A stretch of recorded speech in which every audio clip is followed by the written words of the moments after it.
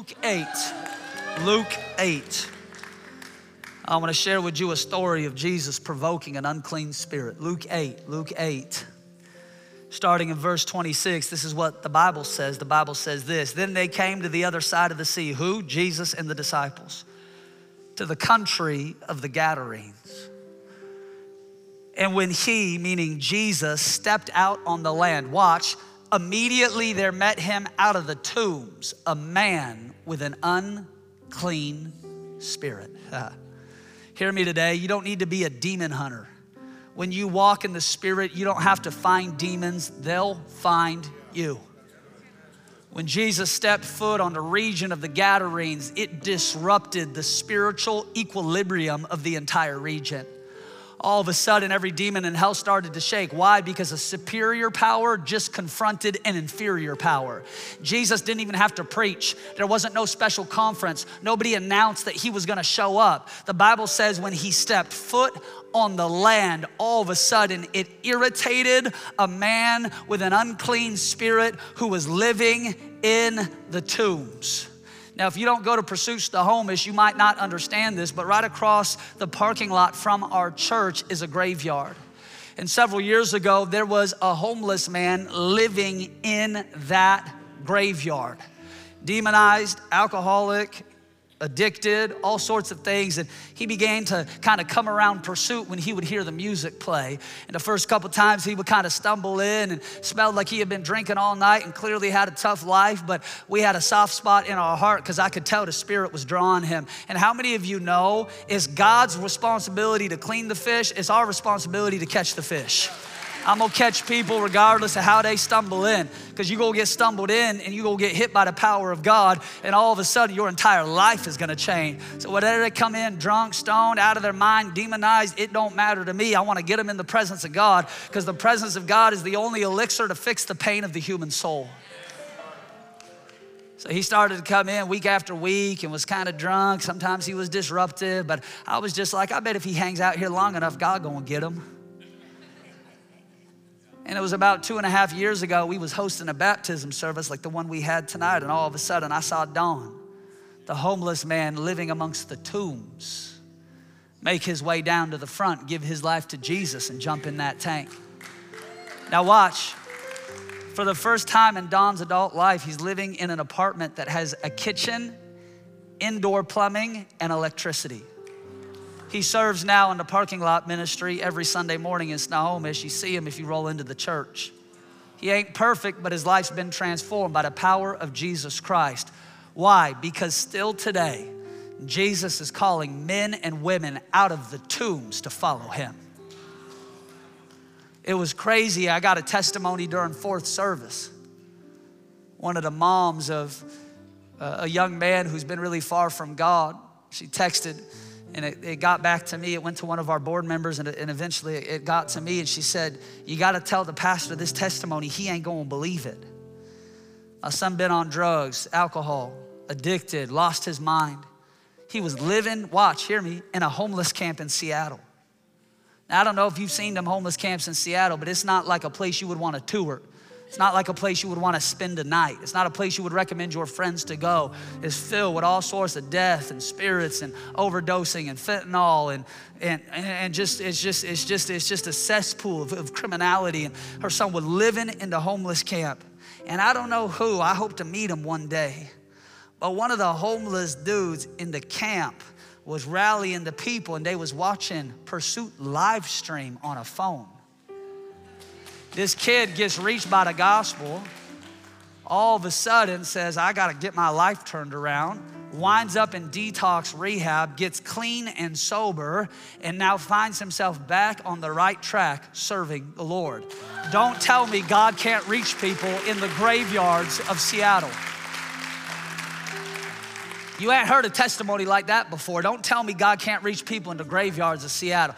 Don't tell me God can't reach the sons of terrorists in the slums of the Gaza Strip. Don't tell me God can't reach the demoniac at the UW. Don't tell me God can't reach that professor who's Antichrist. Don't tell me God can't reach the chief partier on Frat Row. Don't tell me God can't reach the quarterback of the football team. Don't tell me God can't reach the captain of the baseball team. Don't tell me God can't reach the point guard from the basketball team. Don't tell me that there's one person you know so far gone that by Christ's name, he can't call them out of the graveyard and into eternal life.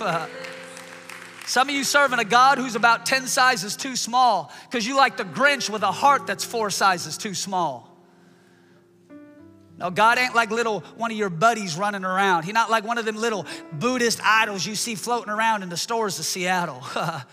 At the voice of God, which is like many waters. When he says it, it happens in the earth. The God that we serve is the highest authority, the highest power, the highest king, and the highest name. And when he stepped foot in the country of the Gadarenes, the demons came running. See, demons are part of the fall, but you've been given authority over them by virtue of the cross. They are still at work in the lives of people today through the principle of agreement. Why? Because what you agree with in your spirit, you will release in your life. Demons have no authority, but people give them authority by coming into agreement with their demonic lies and habitual patterns of sin that Christ has freed them from in previous seasons. And when you come into agreement with a spiritual entity, it gives that thing power and legal authority to harass your life. Now, the Bible says that the ministry of the church is to cleanse the leper, to raise the dead, to preach the gospel, and to cast out demons. So we believe in the casting out of demons, which is simply taking authority over darkness, and in doing so, providing an avenue of God's light to illuminate your life. In 2 Corinthians 4, Paul says it like this: the God of this age has blinded the minds of unbelievers so that they cannot see the light of the gospel that displays the glory of Christ, who is the image of God. The God of this world, the lowercase g, the inferior God of this world, works overtime to blind people so they cannot see the light of Jesus Christ. But we don't live afraid of demons because the reality is they're afraid of us. They know that their future has been secured, which is locked forever in the pit of hell. They know they are operating in a time-limited dispensation where they have been given temporary permission to harass people on earth. But there is coming a day where Christ will descend with his sword and he will judge both the living and the dead, for he has the highest name in heaven, on earth, and even under the earth. They know there is coming a day where they will have a final judgment that comes against them, and the devil and all of his fallen angels and little demonic buddies will be cast into the lake of fire, never to rear their ugly heads again. So I'm not living scared of the devil. I'm living in awe of Jesus. But I recognize that there are demonic entities that operate with authority in the earth because they have found permission through the lives of people. Now hear me, because this is important, especially going into Halloween. People got bad theology on the demonic, but I'm gonna help you tonight. Christians can't be possessed by a demon. Hear me, Christians cannot be possessed by a demon. There is no record of that in Scripture, and frankly, it's bad theology to believe. When you get saved, you become possessed by the Holy Spirit, and he will not share the throne of your heart with an inferior spirit.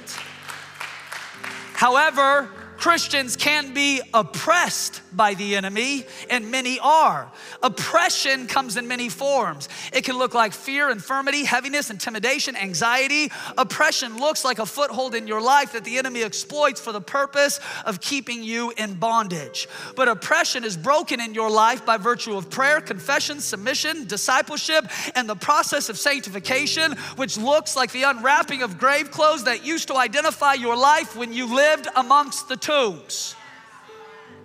We are not afraid of the demonic. We are aware of the demonic. And hear me today. I've got more faith in the power of God to save me than the ability of the enemy to harm me. My job is not to be an expert on what hell wants to do, but instead an expert on a kingdom that is advancing by force, doing violence against darkness every day of the week. Now watch what the Bible says. It says this: Jesus set sail towards the region of the Gadarenes. One translation says he set sail towards the city of Gadara.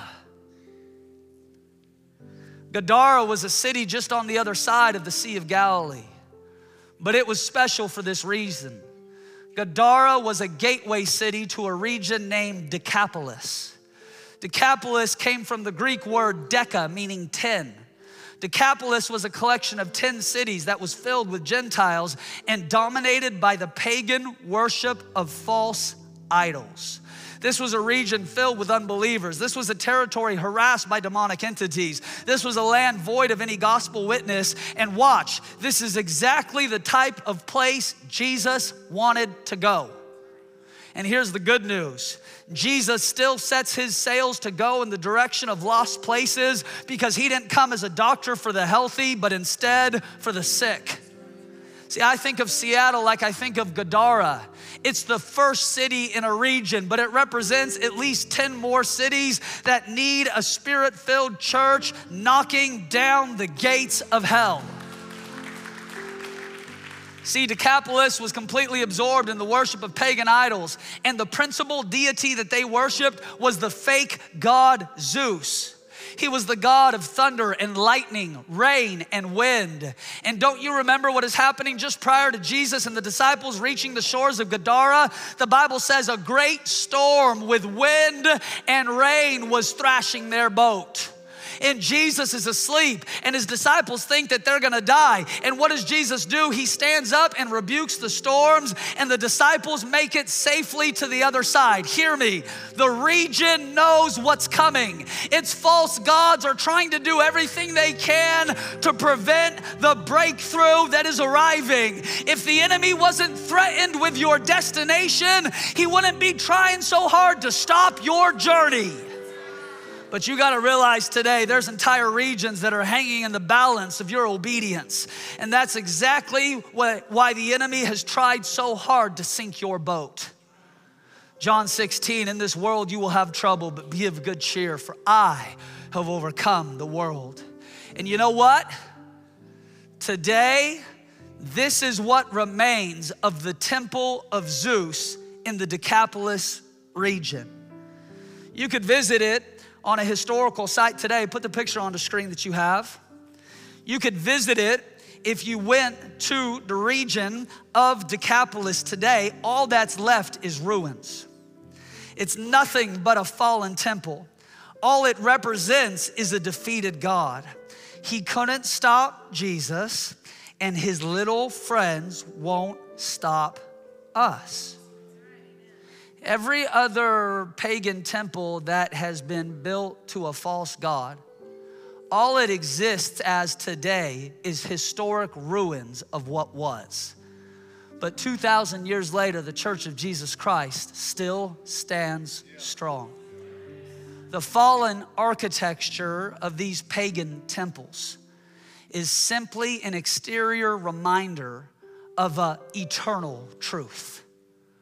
That God alone holds the keys to life, death, and the grave. And only he has the ability to command not just the destiny of a person, but the destiny of a nation.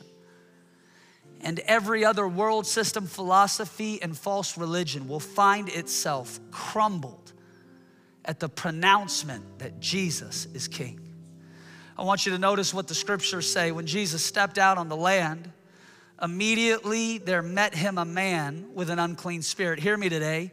You don't have authority in the land until you are willing to step out on the land. When Jesus stepped out on the land, immediately there met him a man with an unclean spirit. Well, I wish God would just take care of every obstacle before I ever arrive. Good luck. That's not what the scriptures say. The scriptures say the table he makes for you is in front of your enemies. Meaning this, you better get comfortable going to difficult places because that's where the table is. And some problems won't ever get solved until the people of God are willing to step foot in places that other people have fled. That's why it was of strategic spiritual significance for the Pursuit to be able to buy this building in Seattle. When we got the title deed for this building in Seattle, it didn't just represent represent a natural authority in the land. It represented a spiritual authority in the land. And all of a sudden, when we stepped onto this ground, not as renters, but instead as owners, what it signified to principalities and powers is, number one, we're not playing games. Number two, you're not gonna scare me away from the building that the kingdom of God owns. And number three, we are putting you on notice that we are coming for every pagan temple that's been constructed in this region, because there is only one God who is worthy of praise and adoration, and he is the one who is the uncaused cause, the one who was not created by human hands, the one who was before time and will be there after time. His name is Yahweh. He has one and only Son whose name is Jesus, and his Spirit fills the temple of our hearts today. The story continues. The Bible tells us about this strange man who was living in the tombs. Now, this man had his dwelling amongst the tombs, and no one could bind him, not even with chains. For he had often been chained hand and foot, but he tore the chains apart and broke the irons on his feet, for no one was strong enough to subdue him. Watch, and always night and day he was in the mountains and in the tombs, crying out and cutting himself with stones. I know you think the Bible is an old book, but all it's doing is speaking to the issues of humanity which still exist today. Do we not have an entire generation crying out in the middle of the night, cutting themselves to try to feel something significant, crying out, wishing somebody would care, wishing the gods of culture would respond, finding themselves in a downward spiral of existential crisis, one after another, just hoping somebody with a superior power would show up and rescue them from the hellhole that they've lived in? Oh, the Bible's an old book. Yeah, it's a real book too. Let me set the scene for you. This man is so demonized, the village don't even know what to do. So they chain him up in the graveyard and abandon him to his own self-destruction. Now watch. If you think that village was bad, just be thankful that the man from the Gadarenes didn't live in any of our cities today. We would have built a monument to his demons. We would have given each of them a TikTok account. We would have signed them up for government benefits and affirmed their unique identities by celebrating possession under the banner of tolerance and diversity. Eventually, this man becomes so overpowered by darkness and bondage that his outside circumstance begins to imitate his inside reality. When people begin to cut themselves or fall into self-destructive behavior, it is simply what is true on the inside now being manifest on the outside. I've got a problem with pain. I don't know how to deal with it. There might not be any hope for my circumstance or condition. So let me find a way to express on the outside the tyranny of what I feel on the inside. Eventually, this man becomes so overpowered by darkness and bondage that outside looks like inside. He's living in the tombs because death is all around him. He's wrapped in chains because bondage is all he knows. Cutting himself with stones because he hates what he has become. I heard someone the other day, I don't even know what this means. They was talking about white magic as opposed to black magic. They said, oh, come on, Pastor, it's not really a big deal. These are the good witches. I said, I never met a good witch a day in my life. Hear me today. Every demon, whether it's white magic, black magic, blue magic, orange magic, every demon has the same agenda. They want to ruin your mind, they want to destroy your soul, and they want to kill your body. And you ought to quit playing games with demons that want to wreak havoc in your life. You can't medicate a demon away. You can't negotiate a demon away. You can't legislate a demon today. But if you walk in God's ordained power at the name of Jesus, they have to bow. Now hear me, because I'm gonna say this and I mean it. Every problem we face in our society today has a spiritual root. And until you deal with the spiritual nature of a thing, you will only ever address symptoms until you're too tired to do anything else. And because we are so enlightened and educated in the West, we have in large part denied the spiritual world while attaching our hope to the material one. We can have all the affordable housing in the world and Seattle would still deal with a homelessness crisis. And do you know why? Because at its root, homelessness isn't an economic issue, it's a spiritual one. You be mad all you want. You can tweet at me all you want. It's the truth and you know it. We can have all the rehab facilities in the world, and Everett would still deal with a drug and alcohol crisis. Do you know why? Because at its root, addiction isn't a biological issue, it's a spiritual one. And until you get authority in the high place, you won't have victory in the low place. In fact, the Bible says no one was strong enough to subdue him. Watch. No one was strong enough to subdue him. And here's why. The issue isn't strength, it's authority. You can have the biggest muscles in the world, but when you get pulled over on the way home from pursuit for speeding, the issue isn't who has more strength, the issue is who has more authority. You can get pulled over by a 115-pound female cop, but when the blue and red lights are flashing behind you, it don't matter what you can bench press. Ain't nobody cares. They got the authority to ruin your day, and if you act up, they'll ruin your life. The issue is not strength, it's authority. The issue is not the strength of your life, it's the authority of your life. Because when you got authority, it don't matter if you're a 12-year-old filled with the Spirit of God. At the name of Jesus, demons that came in one way will flee 7 ways, because you've got a name that has power. And that's why I'm opposed to some of this preaching, teaching, worship style we see in churches today. They're going to talk about the God consciousness. So they say all this weird stuff, but they never mention Jesus. They never mention Jesus. They won't even say his name. I'm like, do you not want to say his name because it's going to agitate your demons? Like, what's going on? They can't even say his name. That's why I'm like, every worship song we get, I'm throwing in God, Yahweh, Jesus, Holy Ghost, Holy Spirit, 3 in 1. I want to sing the name, I want to pray the name, I want to preach the name, I want to believe the name, because there is power in the name of Jesus. There's power, there's power. Listen, when we say Jesus is king, there's power in that declaration. When I say Jesus has the ability to call somebody out of the tombs, there's power in that statement. When I'm talking to people, witnessing to them, I'm not just trying to say, well, you know, if you just trust in a higher power, your life gonna be better. I'm like, listen, friends, you're going to hell and it's hotter than you think. And you need Jesus to save your soul. It's Jesus. It's not some higher power. It's not some Bob Ross painting.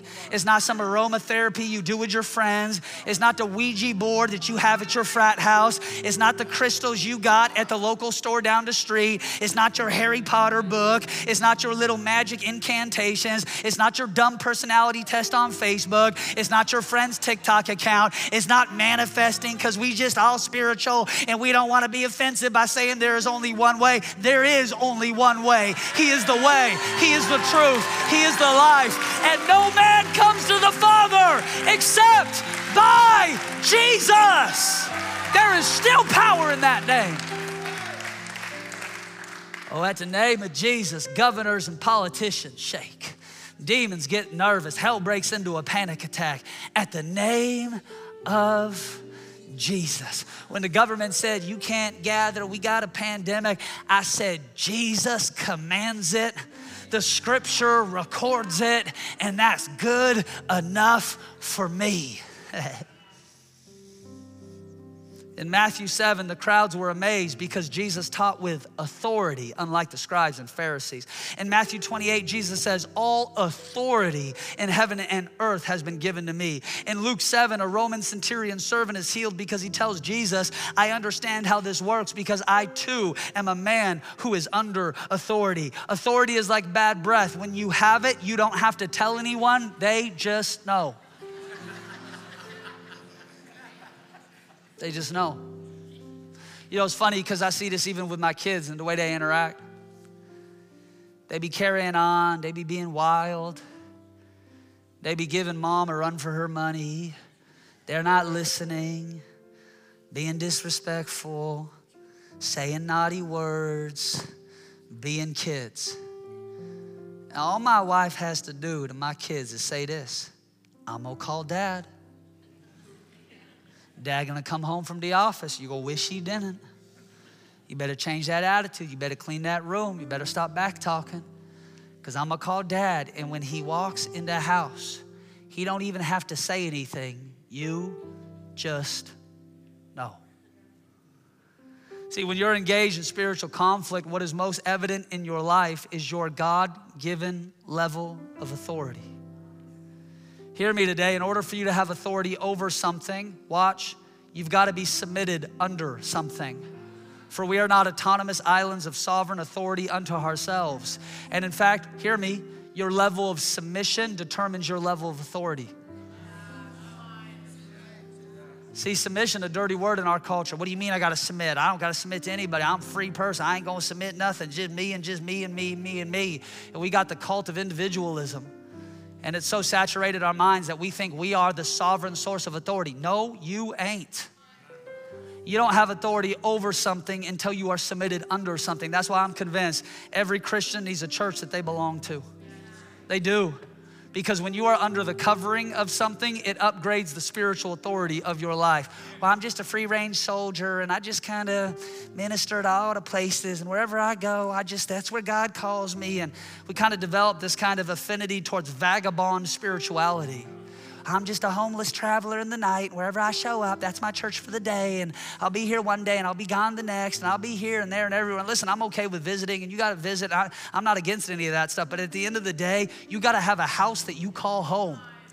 I go to a lot of people's houses, but I already got one home.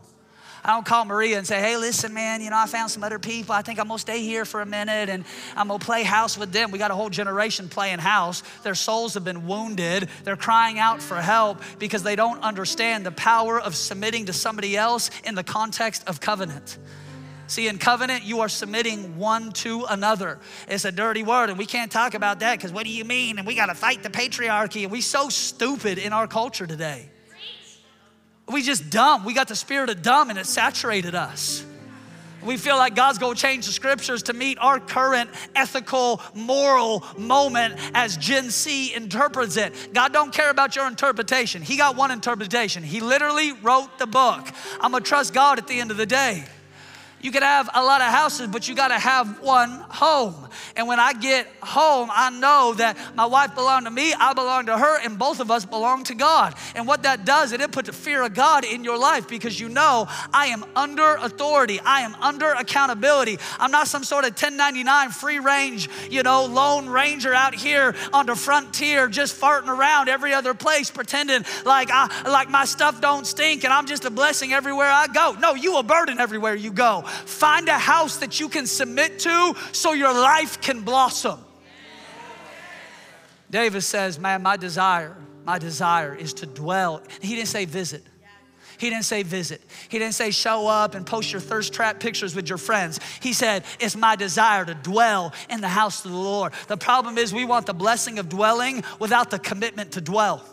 We want the blessing of the marriage covenant, which is sex, without actually the commitment to covenant itself. We want all the rewards of community, but we're not willing to invest in community. I'm here to tell you tonight, whether it's Pursuit or somewhere else, and hear me, I'm not against visiting, but you need a house that you call home. You are not just a couch surfer Christian. You need a house that you call home.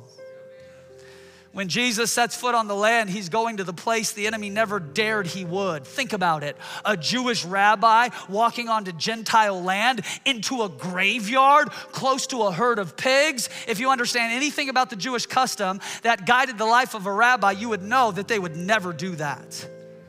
I'm telling you, this church is going to every graveyard of every city in this region. And we're taking authority over every unclean spirit in these neighborhoods. The enemy never imagined we would take a swing at Seattle, but here we are. The enemy never imagined we would take a swing at Kirkland, but I'm coming. I have heard the cry from the man in the tombs, and we're gonna do something about it. Let me ask you a question. How long does the man in the tombs have to cry out until the church finds the courage to step up? Because I tell you what, right after the Spirit fills you up, the Spirit will make you fed up. And all of a sudden you'll go, it is unjust. It is unjust that they're living in the graveyards. It is unjust that they are terrorized by demonic entities. It is unjust that they're cutting themselves, crying out in the middle of the night. It is unjust that they've been abandoned by their neighborhoods. It is unjust. How long must we hear the cry from the man in the tombs until we've got enough courage to do something about it? Verse 6, when Jesus was still some distance away, the man saw him, ran to meet him, and bowed low before him.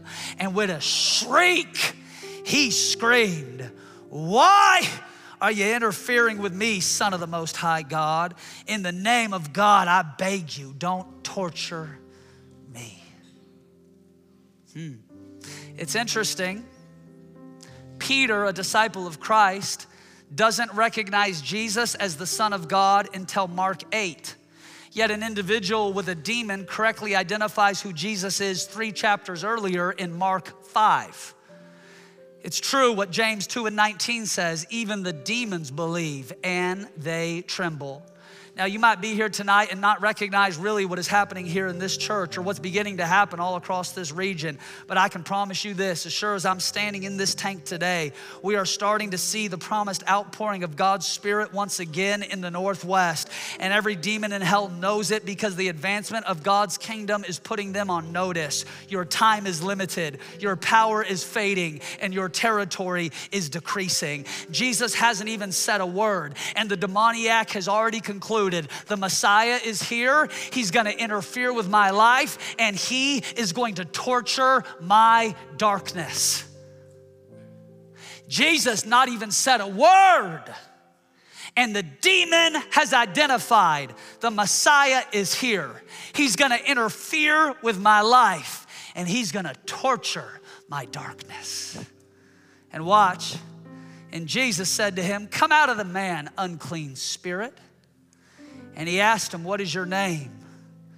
And he answered, saying, "My name is Legion, for we are many." And he begged him earnestly that he would not send them out of the region. Now hear me tonight. There was a legion in the region, but Jesus was on the move. See, that name Legion was a military term from Rome. It meant a unit of 6,000 men. This demon is saying, there's at least 6,000 of us in here. What are you going to do about it? I want you to see what's happening here. When the enemy gains a foothold in your life, he doesn't ask individual permission to invite all of his friends. When he has an open door, he'll move in trauma, bondage, addiction, darkness, infirmity, stuff that wasn't even connected to your original source of pain. Now watch, if every good and perfect gift comes from the Father of lights, then what do you think the Father of lies brings to those he afflicts? I want you to see something. The demons begged Jesus, do not send us out from, watch, the region.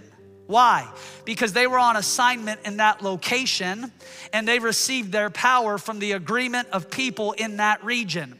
The demons don't care about the man in the tombs. The demons are just using him so they can conduct business on the region around him. Until you address the territorial strongman or the regional spirit, you won't have authority to conduct spiritual business. Jesus is greeted by a spirit, and prior to doing the Father's business, he exposes and takes authority over an entire region. Now watch, when a region loses its lid, all of heaven breaks loose. It was like there was a wet blanket on the region of the Gadarenes. It kept back the kingdom of heaven. Jesus shows up and rightly identifies the source of that limitation. It was a man who had 6,000 demons. My name is Legion, for we are many. Hear me today, friend. You can't deal with what you refuse to name. Hear me. Principalities and powers thrive. They thrive on anonymity. The enemy wants you to call your sin a whole lot of other things. He wants you to call your sin a preference. He wants you to call your sin an identity. He wants you to call your sin an accident. And God certainly doesn't want you to dwell on your sin, but until you can name it, you can't defeat it. Now, a large herd of swine was feeding there near the mountains. All the demons begged him, send us into the swine. We want to enter them. And Jesus gave them permission. Why? Because inferior spirits operate on permission. He gave them permission. Then the unclean spirits, watch, they went out and they entered the pigs. There was about 2,000 of them. And the herd ran violently down the steep place into the sea and drowned in the sea. Then the people began, watch, to plead with Jesus, leave our region. Isn't it wild that when people get free, when people get healed, when people get delivered, when people get baptized, the response from the people is leave our region and give us back our legion. We got so used to these demons, we kind of miss having them around. They pleaded with Jesus to leave. The region's upset, but there's a man who's really happy. He was a man who was probably days away from taking his own life, probably had scars all the way up and down his arms and legs from cutting himself. He had shrieked his whole life. He was happy. The region was upset. In 1890, 2 years before his death, Charles Spurgeon shared a sermon from Mark 5, and he said these words. It was a great calamity that had happened. The swine had run into the sea. The townspeople did not want any more such calamities. Didn't Jesus possess extraordinary power? Had he not healed the demoniac? Well, they did not want him. They did not want anything extraordinary. They were easygoing men who would like to go on with the even tenor of their way. So they asked him to be good enough to go away. Spurgeon went on to say there are some people of that kind still living today. They say, we do not want a revival here. We are too respectable. We do not want any stirring preaching here. We are very comfortable. Do not break up our peace. Such men, when they think that God is at work in any place, they are half inclined to go elsewhere. They want to be quiet. Their motto is anything for a quiet life. Leave us alone. Let us go on our old way is the cry of these foolish people, as it was the cry of the Israelites when they said to Moses, let us alone that we may serve the Egyptians. Oh, dear friend, if there be any such reason why you do not want Christ to come your way, I pray that his Holy Spirit may convince you that you do need him to come your way. Be you sure of this. If you do not desire to be converted, if you do not wish to be born again, you are the very person above all others needing to be converted and needing to be born again. It is not a most unwise decision when, for the sake of swine, we are willing to part with Christ. The townspeople are incensed. How dare Jesus cause our swine to drown? But isn't that the tragedy of the human condition? We want freedom for our future without having to give up things that are unclean in our present. We want to receive the freedom God promises, but at the same time, keep the pigs that man provided. And what if I told you, even though bondage is wrong and dysfunctional, when it's familiar, it'll make you feel right at home. Jesus cleansed a man by casting out a demon. He cleansed a region by clearing out some pigs. God isn't just interested in your personal freedom. He's after the graveyard you've called a home. He's after the tombstone you've called an identity. He's after the region you thought was too far gone. Oh, friend, it is true. It is the most unwise decision for the sake of swine to be willing to part with Christ. And let me end here. When Jesus got into the boat, he who had been demon-possessed begged him that he might be with him. However, Jesus did not permit him. He said, go home to your friends and tell them what great things the Lord has done for you and how he has had compassion on you. And he departed and he began to proclaim in Decapolis, 10 cities, all that Jesus had done for him, and all marveled.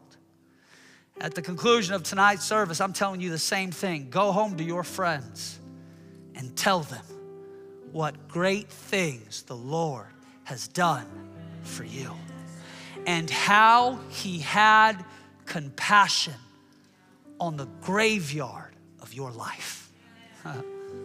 Go home and tell your friends. I want you to see something in closing. Jesus has the power to save people and destroy demons. He permitted them to enter the swine, and in doing so, they ran off a cliff. The demons wanted to stay in the region, but upon death, they would return to what the Bible calls the arid place. Jesus didn't just deliver a man, he freed a region from a stronghold that had held the gospel back. Now, you may not think it's a big deal when one person gets saved or when one person gets baptized, but I can promise you this: every time the enemy loses his grip on a person, the sound of freedom echoes in the region. Oh, baptisms, they taking too long. But every person who's baptized represents an echo of freedom in the region. All the demons are talking, oh, did you hear they got baptized? Shoot. Yo, that was not according to plan. We thought he belonged to us. We thought she belonged to us. Do you think maybe they'll baptize like more people in the future? Like, what if they baptize like so many, like we start to lose control of this city? Like, then what are we gonna do? Like, we might be in real trouble. I think these people actually believe what they preach. I think these people like actually enjoy the presence of God. Like, we might be real screwed. Like, we were used to like a sleepy church in Seattle that we could take advantage of because we got demons in the region sitting in the back pews across all the places in this region. But I think them are some people that are just wild enough that they actually believe what they read. Oh, shoot. We might need another game plan. We might need another strategy. I'm hearing echoes of freedom in the region.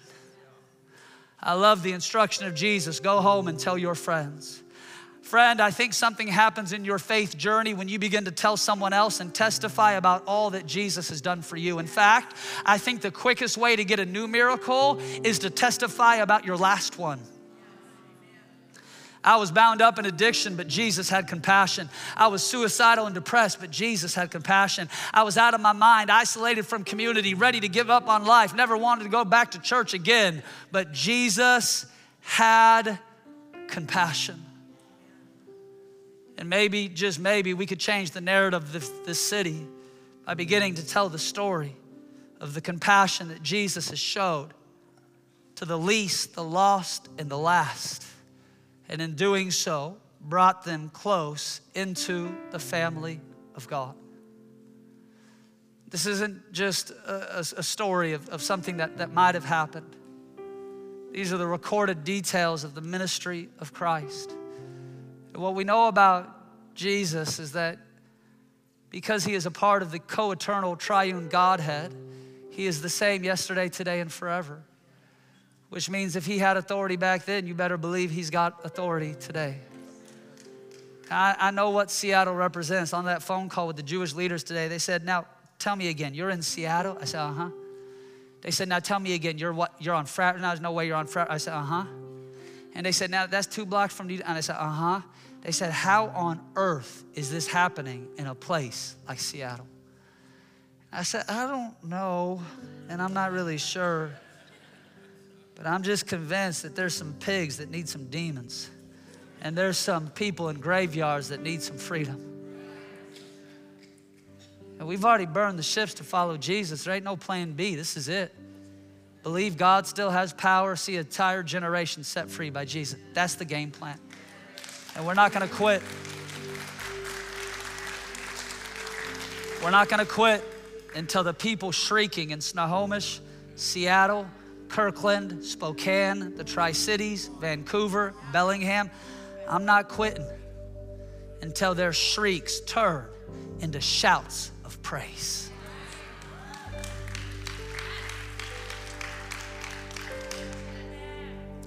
That's why we worship the way that we do. And that's why I would encourage you in closing, don't you ever judge the worship of somebody else. Well, I don't know, they was kind of getting wild at the altar, and did you see them? And they was crying, and they was jumping, and they was falling. Yeah, because those who've been forgiven much love much.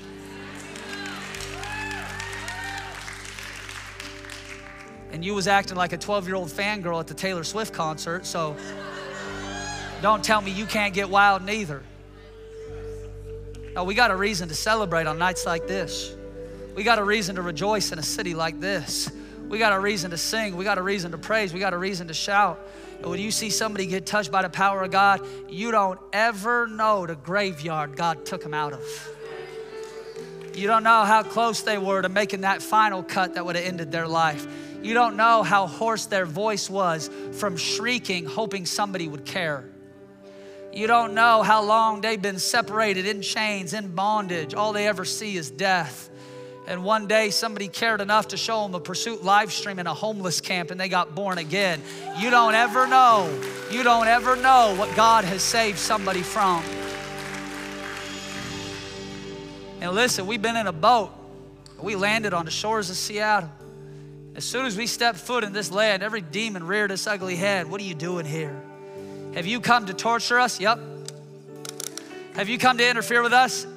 Yep. Have you come to cast us out? Yep.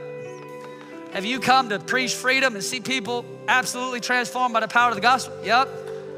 You really come to cast demons out of this region? What are we gonna do? We just love our pigs. Yep, yep, and yep.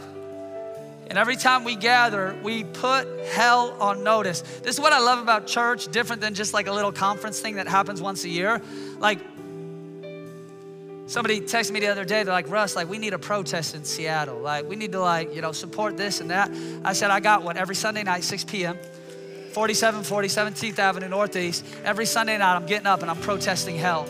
And we're reminding Satan and all his minions, we're here and we ain't going away because this region belongs to the God that we serve.